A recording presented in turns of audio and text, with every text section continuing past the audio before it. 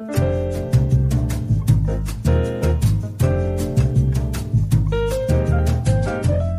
and welcome to another episode of the Mark Groves Podcast. I hope this finds you well and healthy and safe wherever you're listening to this. You know, it's pouring rain outside my place right now. It's just coming down, and you know, it's that sort of somber rain feeling that invites you to stay inside, which of course is a necessity currently. I was reading a friend actually just mentioned to me, you know, Anne Frank stayed inside a space for over 700 days, and we're struggling with 3 weeks. And I was thinking, wow, when you put that in perspective, that's pretty wild. You know, I said in the last episode that we don't like being uncomfortable. Like, you know, you think of we don't like when things are hard, which is, I want to separate hard from unhealthy because that's different. When things are challenging versus toxic, right? Because I was thinking, like, isn't it fascinating that as soon as something becomes challenging or uncomfortable, we leave a relationship, we leave a thing, we don't finish things, we don't see them through. And this is the same skill that's being invited of us, to see this through, to not see that you're having to do that. Because, of course, that's the language that the mind goes into. I have to stay inside. And then the little tantrum child in us is like, I don't want to stay inside. I'm going to show you. I'm going to sneak out. I'm going to do this. I'm going to do that.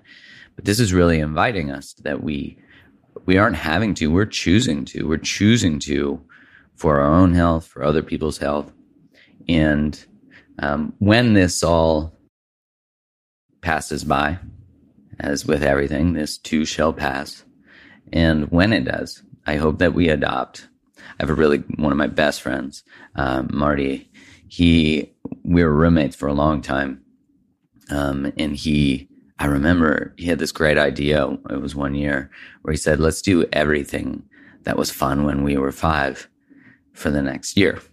So, you know, seemingly when the rain would pour, we'd go jump in puddles and have fun. And we'd do this with groups of friends. We'd go tobogganing, or depending where you live, sledding. We'd go climb playgrounds, go have fun, go do all the things that are about actually getting back into the curious eyes of a child, to get back into the curious mind and getting back into play. Think about how little we allow ourselves to play as adults. But play is so important. Play is such a key part of our ability to stay in the space of wonder. And what a beautiful way to face the world, to play with it, to enjoy life.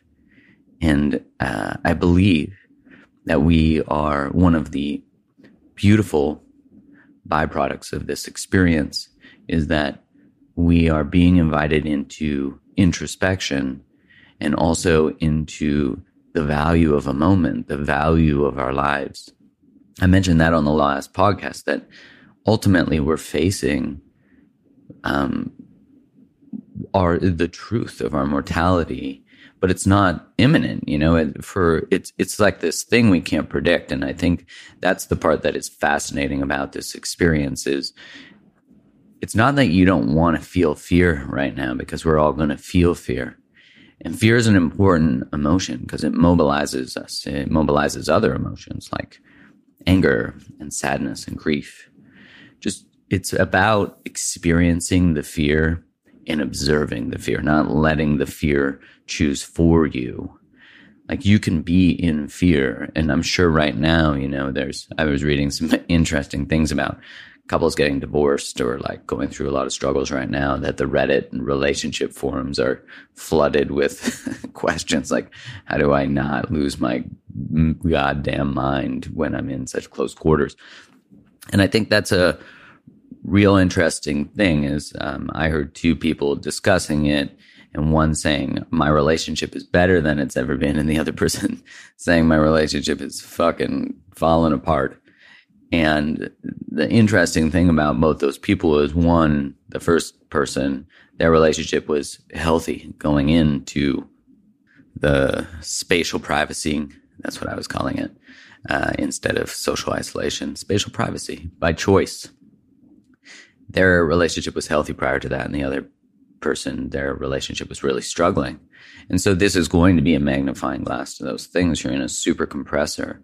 But you also have to remember your boundaries are more important now than they've ever been. They're more important to say, I can't hang out with you, because your health literally depends on it. And also to say to your partner or your roommate or your parent or your kid or whatever, depending on the age of the kid. So please take that. Don't get into the gray of that. Oh, if my kid's 2, I can't do this. Yeah, I get that. Let's process this from a non-reactive space. That you can say, I need some space right now. I need to go into my room and I don't want to be disturbed for a couple hours. You have to ask for those things. But here's the thing I want us all to be mindful of. Your boundaries currently, your health literally depends on it, and the people around you's health and the people you love. Now get this.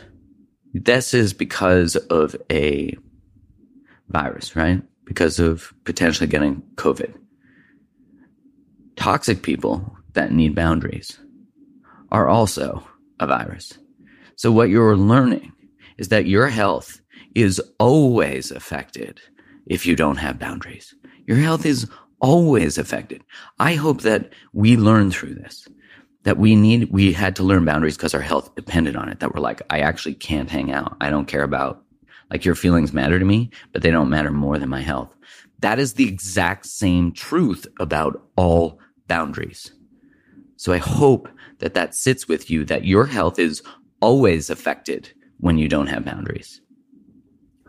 So that's my PSA of the day. I wanted to take a quick break in this episode to talk to you about the greatest struggle that people have in dating. And that is asking the right questions. And not just the right questions, but asking hard questions. Questions that determine if someone wants what you want, what you are, what your relationship status is, that deepen vulnerability and intimacy. And ultimately, asking the right questions allows you to get to know someone on a deeper level, gets to know their values, get to know whether they're a good fit for you. Now, I recognize that when I get feedback on asking questions, people say that's too hard to ask, or it's too soon to ask that, or whatever the excuse or thought or feeling or fear might be. And so I thought, shit, let me ask the hard questions. And that's why I created Create the Love Cards. Create the Love Cards is created with such intention for you to deepen your conversations on dating. And because of that, the deck, when you open it up, it fits 2 smartphones. So you can put your phone inside the box as you take the cards out so you can both be present. Now, if someone doesn't want to play, I'm like, swipe left. That's a red flag. Like, who doesn't want to play a game? Second, I've got it in 4 sections. So we got foreplay, diving deeper, too much information, because would it be a deck from me if it didn't have TMI, and building chemistry. So there's 4 sections for you to explore the landscapes of one another and see if you're a good fit. If you want to have deeper conversations, if you want to take this deck of cards on your dates or on your date night, or you think this would be a good gift for a couple, then go to createthelove.com/cards. I put them at a really accessible price of $30, and I can't wait for you to check them out. They've received rave reviews. People are loving them. I have actually one friend who took them out on its second date with someone that she was hitting it off with. And after she got the answers to the questions that the deck provided, she realized that this person was not a good fit and swiped left and now is in a relationship with someone she loves. So that's what dating is about, is it's about filtering. And also my intention is to support you along that journey to not just finding the person that you want, but if you're with them, asking the questions that help create and deepen intimacy. So go to createthelove.com/cards and grab a set now. And speaking of information, because it's information overload about, and it's hard to get clear information about what's actually happening. Like, what is actually happening? What is the truth about coronavirus? And so I brought on one of my best friends, Dr. Rob Graham. He's a physician who practices in New York. He has FreshMed NYC with his wife, Julie, and they're just incredible humans. And I had the the absolute pleasure of having Rob on the podcast. I had him on an Instagram Live. I recorded it, took the audio, bringing it on here for you guys because it was so incredible to hear him speak about the truth of all of this. Like, how do you catch it? Do you stay immune? Why do we need to socially isolate, as in choose to be private spatially? I like that. The language is important because as soon as you say social isolation, you stimulate the mind goes, I'm going to be isolated and I'm not going to have social contact, as opposed to the empowering view. And you might think it doesn't matter. The language doesn't matter. Language always matters. Your words create your world. Language literally creates your world and also can affect biological cascade within yourself. How you see the world is how you see the world. And when I think it's Wayne Dyer who says, when you change the way you look at things, the things you look at change. So let's be mindful of the way we're looking at things. So Dr. Rob Graham, he's got, you can go check out his stuff at freshmednyc.com. And he's going to talk about at the very end, just about more info about his work and where you can find more of that info. And that's at freshmedu.com. So FRESHMEDU, the letter.com. Anyways, without further ado, I want you guys to get this info. It's beautiful. He's wonderful. He's one of the most thoughtful, most brilliant humans. And he's so down to earth and authentic and real. And that's why I love him. And I love you guys. Stay healthy, stay safe, and have the best day ever. What's up, my friends? All right, let's do this. My name is Rob Graham, born and raised in New York. I am locked up in my house, adhering to the guidelines that we all should be adhering to. Stay home. So I'll give you a little bit of background. So I am a Harvard-trained physician, board certified in both internal medicine and integrative holistic medicine. And when I obtained my fellowship in integrative medicine, I also got a master's in public health from the Harvard School of Public Health. And so for the past, say, 15 years, I've been trying to take care of patients one-on-one. And some of you have come to see me in my offices, Fresh Med NYC in New York, where I take care of patients like any other doc, one-on-one, but particularly focusing on gut health, which Mark would love to talk about this too, because it's so important. 2/3 of our immune system is in our gut. So we can talk about that, what people do today. And lately, because of this coronavirus epidemic, I've been asked by our city councils and other public officials in New York to give my 2 cents on, what we should be doing from a public health point of view, what you can be doing for your own health and well-being. After listening to my wife who said, hey, Rob, you have to transform your practice to offer access. About a week before this whole thing broke out, as I was starting to see what was happening out in China, I converted my entire practice into telemedicine or telehealth. So that means like video? Like video hangouts? It's just like this. It's like Facebook Live, Instagram Live, but where we use a certain platform where HIPAA, patient information that patients want to divulge are protected via this platform. And so, but, in fact, the president, our lovely president here, has decided to clear. Actually, he's done a couple of good things. Not many, but he's done a couple of good things, like prevent HIPAA from being an obstacle in going on Facebook Live or using Zoom for our patients to be in touch with us. So it's an evolving, dynamic time, man. Yeah, I mean, I'm not. There's definitely a lot of misinformation because so many people are getting their information from, unfortunately, from news sources that tend, as they say, if it bleeds, it leads. And so people understand, because I think there's a lot of misinformation. Certainly I've read it, explored it, looked at it, about it being, it's a regular flu, but it's not a regular flu. It's like a flu jacked up on contagion, isn't it? Yeah, no doubt. Yeah. Right?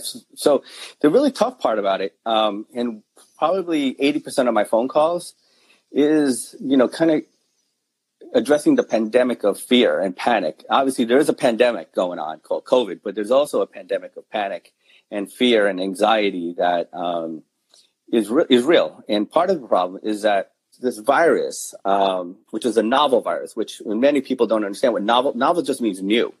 The human race has not seen this before. We have seen different types of coronaviruses, but this is a new one. And so therefore we don't know, our body doesn't know how to respond to it. So it's kind of an interesting, unfortunate, real dilemma that's happening right now. Yes. So this is a virus, just like the flu is a virus. And that's really important thing to consider, because just dispelling some myths right now is that an antibiotic typically doesn't work for a viral infection. And so patients are calling about, hey, I need an antibiotic. And in fact, understanding how viruses work, antibiotics don't have a role in a viral disease. The problem here is that we have COVID going on. We have the flu season going on. And right now, particularly in New York, we have a lot of stuff. We have allergies, we have the beautiful springtime, which unfortunately some of us, like in New York, are locked up in their apartments, haven't had the opportunity to go out that much. And so what's happening is that you have an explosion of pollen and allergens right now, and it's causing the similar symptoms between COVID, flu, and straight up allergies. And the other thing, you can get just a common cold, because again, what breeds colds, a common cold?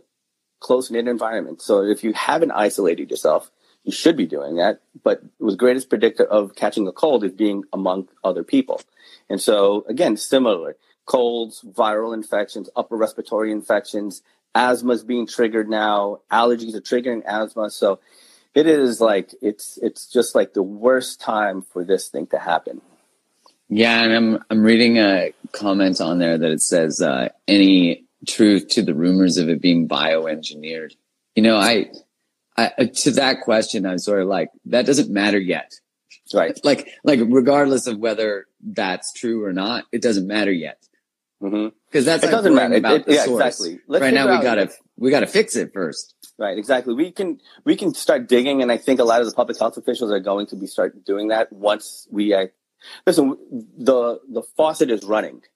Right. We got to turn off the faucet. Right. And what happened? We got to figure out that later, because right now, when you think about public health, there's a couple of things that I'd just like to bring up, because one of the things that we are focusing on, particularly here in New York, the genie is out of the bottle. Right. And so you can't get it back in. And so right now what we have to do is what they call mitigation and containment. And so what that means is that you have to get yourself away from other people that are potentially contagious. That's why that whole, we talked about this before, Mark. Social distancing is really physical distancing, because we can spatial talk about privacy. That's what I've been calling it. Even better.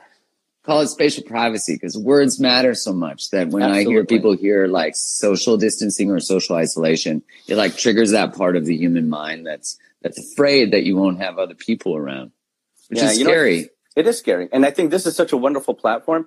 And I just want to tell you, my parents, my mom is 81 and my dad is 78. Yes, she married someone younger. Well done. That was back in the day. Back in those days. You're a product of a rebel. I like that. Yeah, exactly. And so, what's interesting about them is that they never use FaceTime. Oh, so that's fair, yeah. I called my dad and I said, Dad, that button right there that says FaceTime? Hit it. And Mark, it was like the light bulb, he was like, oh, man, I love this shit. I'm never going to be just calling you. I want to see you. And it's really a wonderful time, Yeah.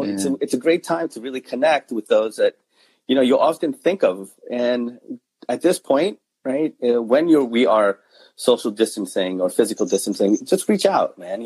Don't think about, I should reach out to Mark. Just call Mark or call that person at this point, because we're all in the same spot. We're all home. Yeah, and Canada just released a bunch of support for people who are affected by the pandemic, small businesses, individuals who are unemployed. One of the questions that I saw in there that I agree, I wanted to know more too, because I think there just needs to be more, people keep telling me not to touch my face. I live by myself. I know. It doesn't matter. I'm not going to get it. I haven't been around anyone. I'm isolated. So I'm wondering, and this is the only touch I get. So this is my eroticism. Okay. So just let me have it. But yeah, so I'm in terms of, cause I'm in the mountains, so I can go for a walk and I see other people and they go to the other side of the street. For people who are in a city like New York or who are in Denver or in Canada, it doesn't matter. Yeah. Where laws permit, can you go for a walk outside? That's what people are asking. Yeah. So you just have to stay at a distance, right? Yeah, so I'm just going to keep it real with all you guys. I live on the 26th floor in Manhattan. I'm about 4 blocks away from Central Park, probably one of the greatest parks in the world. It is a great park. Yeah, and it's like a refuge. But, one of the things that I'm mostly concerned about is taking the elevator down, right? I got to take 26 floors. I'm concerned about, being exposed to someone on the elevator. And so one of the things, particularly in New York, now, this is really important too. This will affect everyone. There's about 160 countries that have been affected by it. Now, a virus like this, it's really important to think about what's happened initially in America here in Seattle. That's what we call a cluster, right? So there was a massive influx of this virus, particularly in a vulnerable population in a nursing home. And so it catches like wildfire, right? And so that's why the vulnerable are particularly the elderly with chronic diseases, and who are typically in nursing homes, elderly with chronic diseases, right? Yeah. And so that's all the most sensitive people. Yeah. Absolutely. And that's where that thing just blew up like that. And unfortunately, killed a lot of people. That's in Vancouver too. It's been in 5 nursing homes. Yeah. And so that's a really big concern right now because, us healthcare workers are asked to go out. And that's something too that's really important. What I want to talk about. But so the cluster in Seattle seems to be somewhat contained, right? Mm-hmm. But it is good. Yeah, with a couple of people kind of still presenting with diseases, the coronavirus. But in New York, what happened is that there wasn't enough social distancing in the beginning, and as you know, it's a mecca, right? Everyone you comes to New York. You rebels. You rebels. Strong opinions, poor social distancing behaviors. I know. Freedom. That's what we want, right? Yeah. And that's what's the tough part about this whole thing, because there is a cohort of people in America that believes that it's not up to the government. We're a free society, and the government should be telling us what to do. I think that's bullshit. I think, public health trumps everything. And so we, as a site where the initial migration, again, Trump did one thing, right? He actually closed travel from China immediately, which was, I think, a really important thing to contain mitigation. But after that, I don't think he's done anything, right? The other thing is that once Italy started blowing up, again, we were an entry point, and we just didn't do the social isolation or social distancing that we did. And that's why it's everywhere in New York. We have, I think 60% I saw last night, 60% of all new cases are here in New York City. 60%? Yeah, 57% last night. How many people live in New York City, like, in the boroughs? I think 8 million coming in and out of Manhattan a day, at the height. Yeah, that's crazy. Yeah, so that's why, going back to your point, Mark, if in New York, stay home. Just stay home as much as you possibly can. You can go out, but this is not a time that, you can gather. And I know we talked about it this weekend with your friends, Mark. I wish we could, but at this point, because this is such a hot spot right now, social distancing, 6 feet apart is really important. And if you don't have to be out, don't go out. So for me, I didn't go to like Costco and all the stores to go buy everything. And all you fucking assholes who went and bought like all the rubber gloves and all the disinfectant, I hope your ass got pulled off Amazon so you can make money off it. But I have no hand sanitizer. I have soap, but I have no hand sanitizer. I got no face mask. There's no rubber gloves. I've got none of these things. I haven't been out, and the place where I ordered groceries from, it's like a week out, of course, and when I pick it up, they wear a single-use set of gloves, put it in my car, and they take off. Great. So, but they, obviously I can't be certain of the groceries and all that kind of stuff. But what does someone like myself do then? Because I'm sure there's lots of people, because there's a couple dickheads who thought that they'd make a lot of money off a pandemic. And then, they bought all the toilet paper. I don't understand that part, because what are you going to just sit at home and shit? Or do you shit more when you're at home by yourself? I didn't get that one. But anyways, my point is, what do I do now? Yeah. So just talking about your last point about shitting, actually diarrhea is one of the symptoms of coronavirus. Oh yeah, I heard that. That's a recent ad, isn't it? Yeah, exactly. So the first 3 things, I just want to talk about the symptoms really quick. Fever is probably the most important. About 87% of all cases have a fever. That doesn't go away, does respond to Tylenol, not ibuprofen. The studies on ibuprofen or Advil are still somewhat mixed. So if you are having a fever, I would recommend taking Tylenol. The other thing that's really important is cough, non-productive cough, typically dry cough. And the last thing is respiratory symptoms. Shortness of breath, difficulty breathing. a couple of patients that I have seen said that it just feels like it's a tightness. And I don't have asthma. That's the kind of story I hear, right? And so those are like the 3 types of symptoms. The other real big problem is exactly what you're talking about, is that if you go out, the whole idea is to limit contact with surfaces, because more and more data is coming out. Because the nature of this virus, it's called a respiratory droplet virus as opposed to an airborne virus. So that's good news, right? Because what happens is that with a respiratory droplet virus, you catch it through sneezing, coughing, right? And then someone else touches that and then touches their face, just like you are right now, Mark. Yeah. And so what I tell people to do is that, yeah, I know. What I tell people, if you have to go out and get some groceries, right? Again, I'll tell what I do. I go out.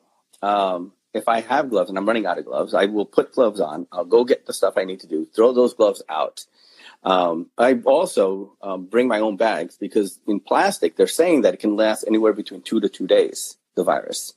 And that's a little days. 2 days? It can last up to? On it. Yeah. And so that's where the whole hand washing is really, really important. And, like you said, people, hoarded alcohol and sandy wipes and whatever you call that. Shit, I can't find that stuff anywhere. I know. But, warm, hot soap water is probably the most important thing to do. And then if you think you wash your hands enough, you haven't washed your hands enough, right? Because you got to wash it every single time you touch some other surface. And for people that don't know, Dr. Rob Graham's Instagram is FreshMedNYC. So Rob, why is it that some people have no symptoms? So that happens, quite a bit. So, because I think it's in South Korea, they test so many people that they were testing everybody regardless of symptoms. And then they found that all these young people who are out fucking partying are like out spreading the frickin'. I saw people playing basketball a couple weeks ago, so at least they're adhering to the rule now. But they were passing Corona around with the ball. And I was just thinking to myself, like, it's so easy to be the bridge between someone who doesn't know they have it and someone's grandma. That's what people don't realize is like, you might not be around someone, but you could touch something and then all of a sudden someone touches that and then their grandma dies. So why is it that some people are symptomless? So it goes back asymptomatic. So it goes back to the whole premise of microbiology and virology. And I'll just talk about that really quick. And so things need something else to grow on. Right. And so if you remember, like in elementary school and in high school, this notion of petri dishes, right? You take a bacteria and you put it on a dish and you see what grows. And that's what we all are, right? And it's all defined by your immune system. And there's other factors, but predominantly your immune system. And so if you have a strong immune system, you probably will be able to counteract the effects of a viral infection. The good news about this virus is interesting. It's very infective, but it's not a really strong virus. So it gets killed by fairly strong immune systems? Yeah, exactly. And it's called the denatured RNA. It's an RNA virus, which in fact, by definition, it's held very loosely. And so with a strong immune system, it can battle it. And so therefore, that's why people who tend to be younger are asymptomatic. That means they have the virus, but they don't even have a symptom. They don't have a symptom. And that's where the dangerous part goes into play. Because they don't know that they're hugging mom and dad and they're hugging grandma or whatever. And actually, I don't know if you saw those pictures. And it was just like, I saw it coming when they closed travel restrictions, and you started seeing people hoard in customs area. Like, I don't know if you saw that pictures of people coming from Italy, because they came within 72 hours from Italy and around the world into New York. And it was lines and lines of thousands of people where we're promoting social distancing, but now they're in lines. Yeah, they can't do anything. They can't do anything. And that's where I think it all blew up. Again, the symptoms can be totally asymptomatic. They typically start anywhere between 2 to 14 days after initial exposure. And so you're cool, hanging out, doing your thing. And that's what we saw in New York, right? Just last weekend, there were people in a park. And a good friend of mine, Ted, he is a volunteer park ranger in Central Park. And he called me and he was like, Rob, you should see how many people are out there. And they're gathering. Wow. Does he ride the horse on Home Alone where they chase? No, it's not like that. No, but he said, yeah, Canadian, right? I'm like, did he have weird red pants on? at least we're seeing that, I think, reduce. And I think for people who are watching this, I get the part that is like, especially for the response to 9/11, especially in New York, was you will not take our freedom. You will not make fear, make it so we don't live our lives. But the hard part with that is like, if you see that you are being forced to go into your home rather than choose to go into your home, like you can instantly say like, yeah, it's a rule, but I'm going to choose to stay in my house. And then it becomes your own choice, which I think is important for people who are rebels, quote unquote. But the other side of it, as you were talking about the flattening of the curve, is if we can all stay isolated and not transfer it to each other, then what happens is the virus stops spreading. So it essentially doesn't allow it to stay alive within the system, right? Well, you just can't pass it. Exactly. Right? And we go long enough that 14 days that probably because when most people are going like, well, how fucking long is this going to be? And I'm sure there's many models of that. I was reading a really interesting article that was saying never in the forecasting of the pandemics for models and war models, they call them, in the US, did they ever imagine that they'd have a problem with testing? That was never a part of it because I guess that the way that the US adopted testing was real horrible. Is that correct? Now? Like for this was just like a complete disaster.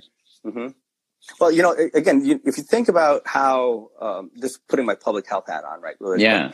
And so what's happened is that the greatest, pandemic or epidemic that happens every year is what they call the flu. And, the flu is real. People think like, oh, this coronavirus is killing, I don't even know what the numbers are at this point, but I think it's, what is it up? It depends on the country, of course, because we're not like, because you go to South Korea and they tested so many more people. So the percentage of death of the number of people is 0.5%, I believe, in South Korea. But then you go to Italy and it's like, I think up to 4%. Which is pretty nuts. So what you're talking about is the denominator. We don't know what the denominator is right now, right? Because we're still testing. And the issue was that all epidemics that happened prior to this thing was really kind of based upon the flu model. And in fact, the flu in the U.S. still kills about 50,000 people each year. 50,000. Yeah, we don't really realize that, hey. But again, so for clarity for people, it generally, the virus gets people who have lots of comorbidities, so lots of other factors, diseases. Those comorbidities are what? Any respiratory. So asthma, diabetes, type 1 and 2, any type. Yep. Any type. Heart disease. I would imagine those are all linked to then lack of exercise, smoking, obesity. Yeah. So it's that like, so then if those people get it, and that's why it's really crushing old folks' homes, is then it turns into an infection. Is that right? You were telling me that before. Exactly. So it allows the virus to settle somewhere and then start replicating. So that's the problem with the whole notion of testing. The other problem is that we just didn't get our shit together. We had enough time to mobilize a testing a strategy. That's what problem. I just got to stop for a second. The problem we have right now, right, is that it goes back to the old adage that we're only as strong as our weakest link. And the problem we have in U.S. particularly is that we have a weak, broken, antiquated public health system. And so when shit went down, we had nothing. We had no strategy at that point, and we're trying to make it happen as it's occurring. And so that never works. That's never a successful preventive strategy, right? Because now we're just trying to scramble to figure out something. And so that testing wasn't ever meant to be this kind of expansive. And so now we're just trying to catch up because the way the flu tests went out, we have a pretty good strategy for that. And in fact, that's one of the things that we're telling patients to do. Go to your doc, or go to an urgent care and get tested for flu as well, because we just can't forget that corona is the only thing that's killing people, because there will be tens of thousands of people dying of just a straight up flu. It's the flu. It's interesting that sort of now that awareness of what you're saying, because this has become so magnified that I think, what is the percentage of death from the regular flu? Just to give people some just relation. About a 1%. It was at some point less than 1%, right? And this so it's a little more. Yeah. So this was initially 3 times. And then each of it's changing because a lot of the preliminary data that came out of China and Italy, it was old people with chronic diseases, right? Yeah. But now we're starting to see that about 40% of the people in our ICUs are people less than 40 years of age. Oh, wow. 40% of people with coronavirus in our ICUs are less than 40 years of age. So, what we're seeing in Italy and China is totally different than what we're seeing here in the U.S. I wonder why that is. Do the younger people, is it due to more comorbidities in those younger people? Because I would imagine there is, because the U.S. has a much higher rate of obesity and just like a general, I mean, compared to other countries, doesn't it? Yeah.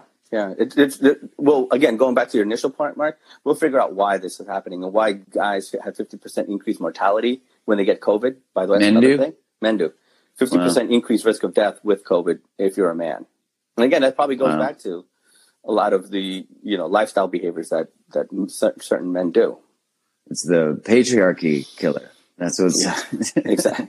I just got to also say a couple of things because, as a doc, I've been doing this for about 20 years. And I have a couple of beefs that I like to share because this is really what I'm seeing in New York City, and it really pisses me off. Yeah. So, and part of it is that I'm waking up to this kind of phone calls from patients. Mm-hmm. So, a couple of things. So, our broken public health care system. It's really kind of highlighting how important healthcare is, which leads to the point that in the U.S. Right, our health insurance is so tied to our jobs, and now we have no jobs, and now we have no health insurance, and now we don't have a public option or any sort of health reform, which brings me to one beef I have. I had a patient who is 72 years old, who's a silver sneakers, which basically means that he teaches older people how to exercise in the YMCA. She lost her job. And then she has mild asthma. She can't get prescription coverage because she lost her job for an asthma medication. Again, that's a big problem, right? So now people who had jobs, lost their jobs, don't have access to medications or healthcare. So in the U.S., 80 million people are without healthcare, and now that's just blown up, right? So now we have a lot of people without a job, therefore no healthcare, number one. Number two, I have a patient I've known her for about 25 years. She has lupus. Lupus is a rheumatoid problem that the miracle drug for someone with lupus to put them in remission is called Plaquenil, hydroxychloroquine, which you're hearing a lot now. It's a lifesaver for someone with lupus. We have stockpiled it. The government has stockpiled it, and people have been hoarding it. This woman called me in the morning 2 days ago saying, Rob, what am I going to do? I don't have refills on my hydroxychloroquine because there's no more in the country. There's no more. Is that because they think it might work for coronavirus? So they don't prioritize people already getting a prescription?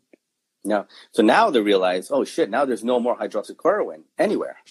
And so now they're going back to say, all right, the only way you can get hydroxychloroquine, which again, Dr. Fauci, in medicine, we prescribe things, medications are safe and effective. Mm-hmm. Safe and effective. We just don't throw shit out and see how it works on humans. Right. And so that's something I just want to dispel, too, is that we test things before they go to market for safety and then efficacy. So this friend of mine has no more. She has 30 pills of something that is life-saving for her. No more.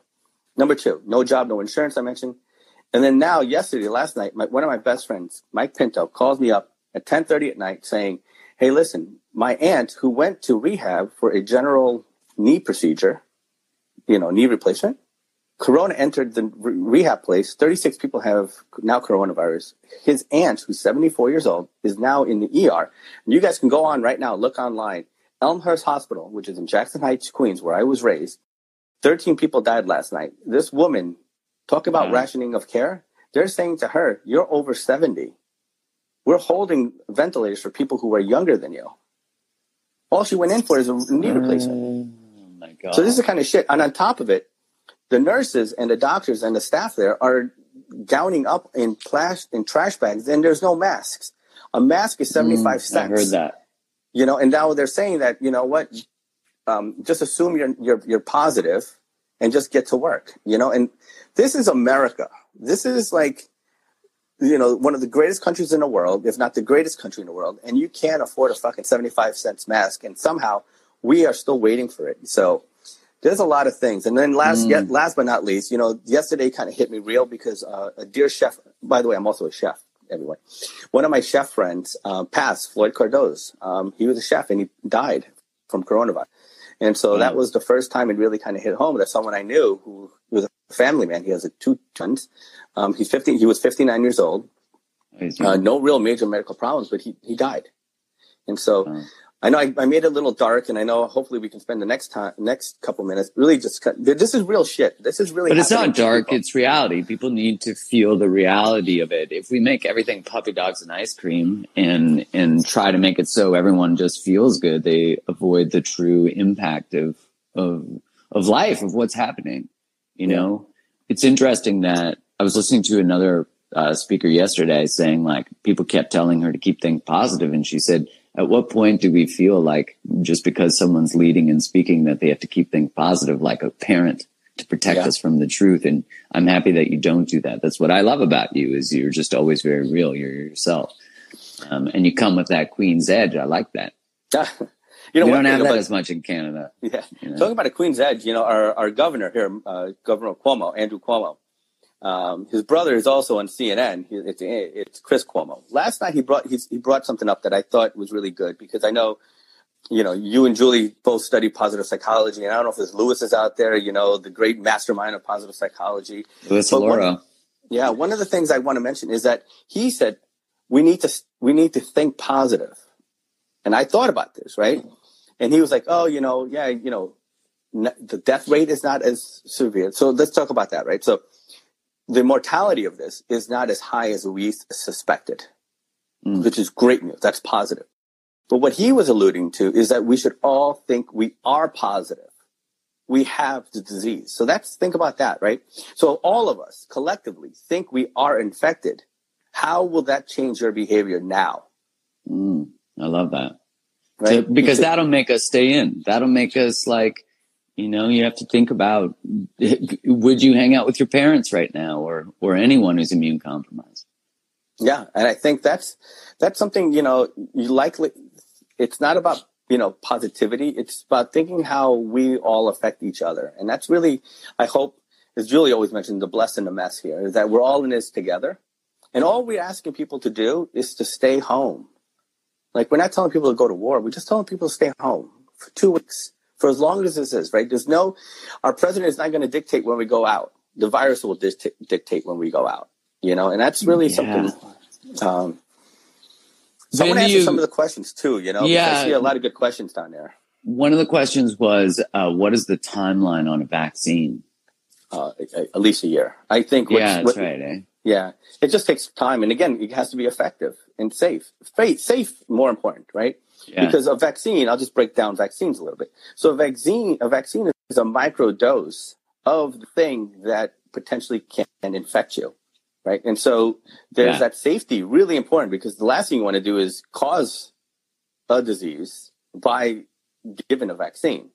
And again, not everyone is eligible, because again, it goes back to that first part, the immune system, right? If you're immunocompromised and you give a vaccine, the potential of it activating it is really high. And so the vaccine is really important. But I think what's really important now, at least in New York and other places that are really hotspots, we have to start thinking about, and it's true, we have to get back to work. We have to get the economy going back again.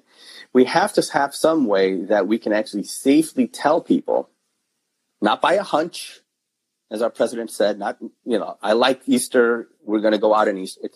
We have to safely put people back to work. And that is where what they call serology, blood testing, can happen. And so similar to some sort of antibody, we will develop an antibody. And you're starting to see that some of in the press right now, is that the people that have responded and recovered from coronavirus, their blood have antibodies. And that's what they're trying to do, right? Give someone else who has the disease an antibody. So they transfuse their blood if they match? Yeah, just technically it's called plasma. It's a plasma exchange, right? And so you give that person, the person's plasma who has recovered from coronavirus, to someone who is actively coronavirus. But that is also, you can actually test from your blood test if you have an antibody. Oh, and therefore, if you have an antibody, then which again, that test is not yet done yet, right? But once you have developed an immune response defined as an antibody that can be done through blood, you can actually say you will not get this coronavirus again. That doesn't mean that you can't get the flu or any other virus. It just, you won't get this virus again. Yeah, my understanding of the length, and I wanted to, there's two questions that I want to make sure we get to. One, if you have mild symptoms, should you go to Emerge? But hold that one, or should you go to the hospital? And the other one, no, so you shouldn't. So we don't even have to, don't go to Emerge, don't overwhelm the system, stay home, don't get people sick, call your doctor. Okay. Number two, if you have had it and you've recovered it and you didn't even know, but you have, the antibodies that you're talking about, the length of immunity, as far as I understand, is not certain yet, but it is thought to be maybe a year, maybe two. I think probably longer. I think you can, yeah. So there's a couple different things. There's called induced immunity, meaning that you get a vaccine. People older than 50 get, the flu shot. Perfect example, right? The flu shot has its pros and cons, right? The pros is that it prevents certain people from getting the flu if that year's strain of the virus that is causing the flu is in the cocktail. Like matches the predicted, what they think is going to be, right? That's essentially what they do. Exactly. Is they prepare. Exactly. Yeah. Exactly. And so that's why sometimes it's about anywhere between 30% to 70% effective, depending on what the cocktail is, right? Because you don't know, like we didn't know coronavirus was going to happen this year. And so if we did, we would have thrown that viral compound into the cocktail. Right. And that's what's going to happen.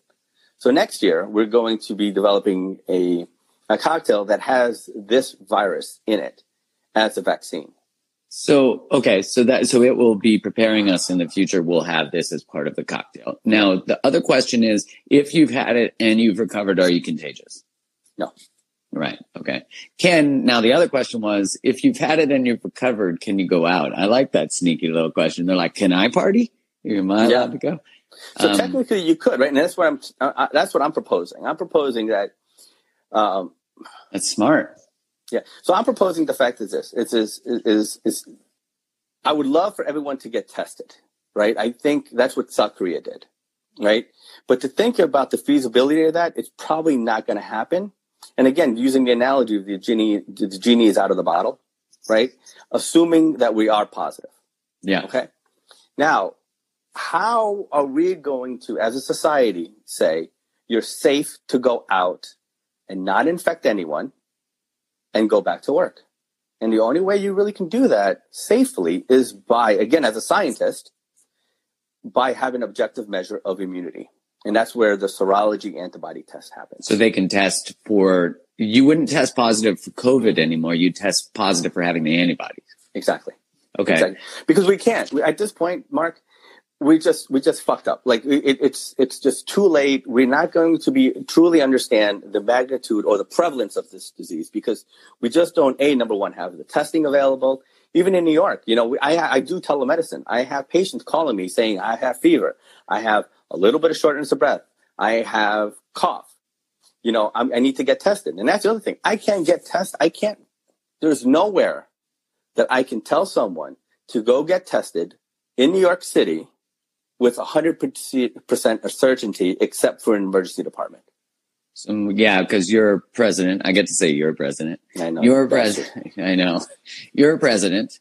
Expressed that anyone can get a test now. That's not true. That was total misinformation. I'm sure most people will forget that he said that, but it's a throwback Thursday. Put it up. Today.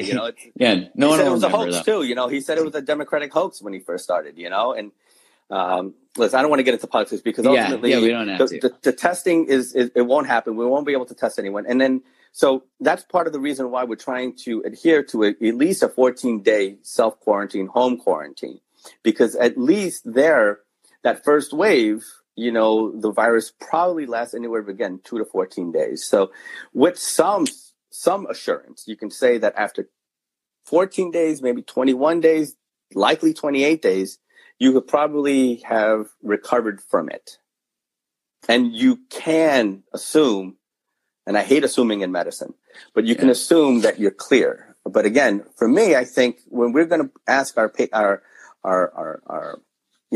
supermarket, like if we ask our society to get back to work, we have to make sure that it's safe to do that. Yeah, agreed. I was reading an interesting article that was the same article. I'll share it with you after, but and I'll share it on my story for everyone watching. But it was talking about how in America and Canada, that what happened is because we've never been through something specifically like this, it's like, I've never experienced anything like this before, is a common sentence from all of us, except for someone in healthcare. But if you were in Hong Kong, that was not the sentence, because they've all been very prepared for this because they dealt with SARS. So they all know social isolation, shut down, everyone shuts down, and then they contain, and they were set up for testing. So the testing thing, you're right, because when you test positive, then you get isolation, you get anyone they were in contact with, and you contain. Is there a social tracing? It's called social tracing. Social tracing. So you catch you're patient zero, and then you try to find who you've been in touch with in the last couple of days. Is it the home swab? So that's coming, and so the home swab is coming, and now what they're trying to push to expedite. The other big problem is that we don't have enough protective equipment in our hospitals and our clinics, right? And so most people don't realize the magnitude of that problem, because each time you swab someone, you have to regown. Wow. So there's not enough for that. So if you're swabbing and they're positive, you don't know fast enough. Yeah, exactly. Because the test takes anywhere between 3 to 10 days to come back to you currently. I heard there's a 1 hour test that just got approved. They are. But again, the approval and the dissemination of it, two different things. Again, we have enough stuff, but getting it to the frontline people is a problem. Now, the other thing is that there's a thing called to self-test. And so that's what they're trying to promote now, where you just simply pull up, show up, and you test yourself. So therefore, the provider doesn't have to regown each time. In Vancouver, we have a drive-through one. So like for only frontline healthcare workers right now. Yeah. So, and that's the other thing. If you're not really sick, and again, call your doctor. Most doctors, if not all doctors, and I do, right? And so and that's one thing, again, positive here, is that I'm board certified to practice medicine in New Jersey, Manhattan, and in Massachusetts, because I have licenses in those states. But because of the regulations right now, we are able to offer telemedicine across state lines, which is really brand new, because we're technically not licensed to practice in the U.S. We're licensed to practice in the country. It's kind of weird, because your test itself is national. Yeah. And you would be allowed to practice medicine in Canada, if you went and applied and did the things. So that's really fascinating. I have found that interesting about psychologists too, that if their patient moves to another state, they can't stay with them. I'm like, but they just built a secure attachment with someone. Like, that goes against the whole premise of building a relationship. Like, for physicians, like I know in some of the research, it's not physicians that make the most mistakes that get sued the most. It's the ones who spend the least amount of time with their patients, the ones who are sort of mechanistic, which again, there's limits to the healthcare system that make that sometimes real. So it's about that personal part, that humanness. And that's why I love you. I mean, you're my local doctor when I go to New York. You've saved me a few times from an ear infection. Holy fuck, that was hell. Okay, so I have a couple, because I know that you're very much about the human experience too. And so I just wanted people to be mindful of, one, you talked about there's a pandemic of fear. And that fear causes us to go into fight, flight, freeze, which causes immune suppression. And so I'm curious, because I know that, one, this experience of being isolated, right? Because I am isolated, but I'm not, because you and I have FaceTimed a few times, I've FaceTimed with friends. I had a little dinner party with some friends the other day. And so I feel it, but I'm not getting that touch. Yeah. And so what can people do because one, you have to hold the fear because it's real, but what practices can they do to be grounded and try to enliven their immune system? What supplements can they take? What type of stuff like that? Sure. All right, great. So I think one of the things, I just want to, as you were saying that, I thought about like Virgil's classic quote is that health is the greatest wealth. Right. And I think, we are often panicked, not only because of the actual virus that's happening about it, it's also another panic of, oh shit, do I have a job? Oh shit, what's going to happen to my rent? Do I need to pay my rent? We have all those other fears that are real again. And you have to hold that space, which is really important. And so one of the things I say, and if I can, Mark, for like literally 3 minutes, just go through my fresh prescription. Dude, okay? Fresh Med, my favorite company, my favorite doctors, your wife, one of my favorite humans. Me too. And so holding that fear is really important. And then I think what happens, I think a lot of fear is control based, right? And it's this lack of control. Like, what's going to happen to the virus? What's going to happen to my family? What's going to happen to my job? What's going to happen? And I say this is an opportunity for you to look inward and take control. And one of the models that Fresh Med has is that self-care is the best form of healthcare. Again, self-care is the best form of healthcare. So don't wait for your doctor to take care of you. You take care of yourself. So therefore, the doctor doesn't have to do that much. He just has to supplement you, Preventative, right. Yeah. Yeah. And so, when FRESH is an acronym for what we call the 5 ingredients of the 5 pillars of health. And it's food, relaxation, exercise, sleep, and happiness. And there's no better time than to dive into that. And so when it comes to food, we talk about immunity. We talk about things that are really important to optimize our immunity. And so there are supplements. There's some studies about vitamin C, zinc, that are really popular right now. And there's some in terms of duration of viruses. Now, vitamin C and zinc hasn't been studied with coronaviruses, but in general, vitamin C and zinc have been shown to cut the duration of any viral infection. Yeah. I say, instead of taking a supplement, eat more vitamin C. Because I believe that food is medicine. I think we should also. What's the best source? Citrus. Oranges. So load up on your citrus. Oranges, lemons, limes, right? And incorporate that into your cooking. That's the other thing. When it comes to food, this is no better time. I always say, you hear the adage, food is medicine, but I also think cooking is medicine. Because right now, it is very meditative. Exactly. But we don't trust anyone with our food system right now.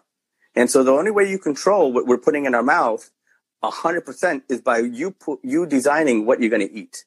And so for those people that don't know how to cook, I would love, this is the time that get into the kitchen and start experimenting.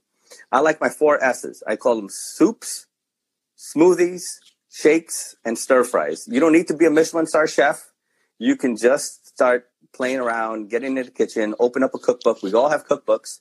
We're all watching TV cooking shows. We spend 6 hours watching the cooking show, and we spend less than 1 hour cooking. It's an interesting sociological phenomenon that's happening right now. Isn't it? Yeah. Number R, relaxation. If you never learn how to meditate, start learning how to meditate now. I love, it's called, on Instagram, there's a free public health site that I am a global brand ambassador for. It's called the Monday Campaigns. It's called Meatless Monday, but also De-Stress Monday. So De-Stress Monday has these beautiful, Monday. Yeah, they have beautiful gifts that, again, it's about breath control and breath work. And it's really simple. And remember, every 3 seconds, intrusive thought comes into your mind, especially when you're stressed. It probably drops down to 2. It's normal. Accept it. And then clear it. And then go back to your breath.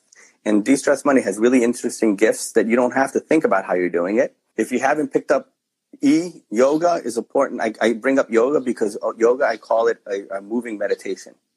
And for those E for exercise, right? E for exercise, yeah. And so I'm bringing it old school, right? Because our gyms are closed. Yes. And so I'm doing push-ups, sit-ups, dips, jumping jacks. I'm bringing it back to the calisthenic days of the 1980s. Which HIIT training is like incredibly good for you because it's short bursts. It's so good for you. You retain a high metabolism throughout the day. It increases your immunity. I mean, exercise. Come on, people. If there's ever a time, now's the time. You have to. And that's the other thing. I often hear, just Marcus, like you're leading me right into the next one. S, sleep. I love you. Right? And so when you think about sleep, people are like, I don't have time to sleep. Man, if you don't have a job, and now respect that a lot of people are out there, healthcare workers, supermarket, grocery stores, pharmacists, frontline workers, they're out there working. So again, mad love, mad respect to them. Yeah, but so much love. If you don't, take a nap. Like, this Put a is permission the time to have a nap, hey? Like that's I love that Sleep we have in. to get you to prescribe it. Can you prescribe these things, please? Do you have a pad? If it comes on your pad with writing we can't read, because that would be very physician of you. It's like sleep. It's like, what? What does that say? Well, that's kind of known for, right? I write prescriptions for this kind of stuff. 7 to 8 hours. Those that people that sleep less than 6 hours a night have a 13% increased risk of dying. So if you need to catch up on your sleep, do it now. You have permission to do this. Last but not least is H, happiness, right? And this is where I think you and Julie and me and others vibe on, right? And this is why we are friends, because other people matter, right? Chris Peterson says it best. Yes. And oftentimes, this is where we talk about physical distancing, not social distancing and isolation, because surround yourself with people that really are important to you. I don't talk to you about this because you're the king of it. And oftentimes, Julie mentions finding the bless in the mess, because there's always some sort of bless in this mess. And so that's kind of my prescription, my Fresh 5 prescription for self-care.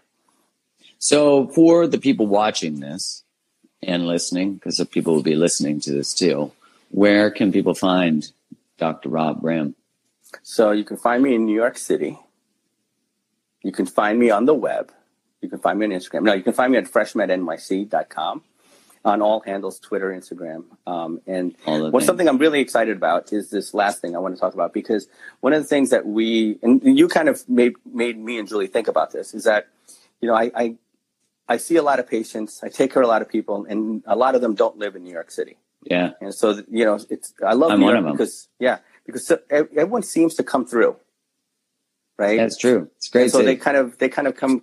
We hang out in my beautiful office and my beautiful clinic, and then we can do the testing, and you go home and you can figure it out. But then the ripple effect of it, and two things I'm really excited about, is that about 6 months ago, a supermarket company, which now are our frontline heroes too, right? Because they're out there every day, loading that shit up, and I've dedicated myself to one company that's has been open throughout this whole time, and I'm their kind of on-call doctor because of the fears of coronavirus. We started an online educational program I call FreshMed U. It's called FreshMed University, FMU. It's all about you. It's anywhere between a 4-week course and a 26-week course, where we introduce this fresh concept of medicine over the first 4 weeks, and then deep dive into this art and science that my wife and I think really have an interesting perspective, because I can give you the opinion and the art, but also the science behind all of these modalities. So that's really exciting. And Julie and I just got off the phone yesterday with a publisher, Simon Schuster, that has picked up our book. Yes. Fresh 5. Congratulations. So I know, man. We're so excited about that. And your wife can be found at Finding My Way Home. Finding My Way Home. And her iBook called Positively Psyched, where, again, it's really diving into the 26 letters of the alphabet and finding health and well-being in each of those letters. Well, Rob, I want to extend a giant thank you to, first, all of the frontline healthcare workers, first responders like yourself, and all as you said, the grocery store workers, the people who are making the world turn while other people are sitting still, ideally. Yeah. And that's such a gift. I'm so grateful. So thank you to you. I love you. You're one of my favorite people. And I'm so grateful that you took the time to share this knowledge so that we all are being informed. Rob, thank you so much. Everyone go follow Rob at FreshMed NYC so you can stay up to date on all the fresh stuff, and also on information around what's happening now, because I've been watching your stories and stuff. You keep people informed on what's going on and what's the best ways to exist in this crazy world right now. Awesome, brother. Yeah, and listen, thank you so much for the opportunity, and let's get together physically once this gets over. Praying for you and for your family as well, brother.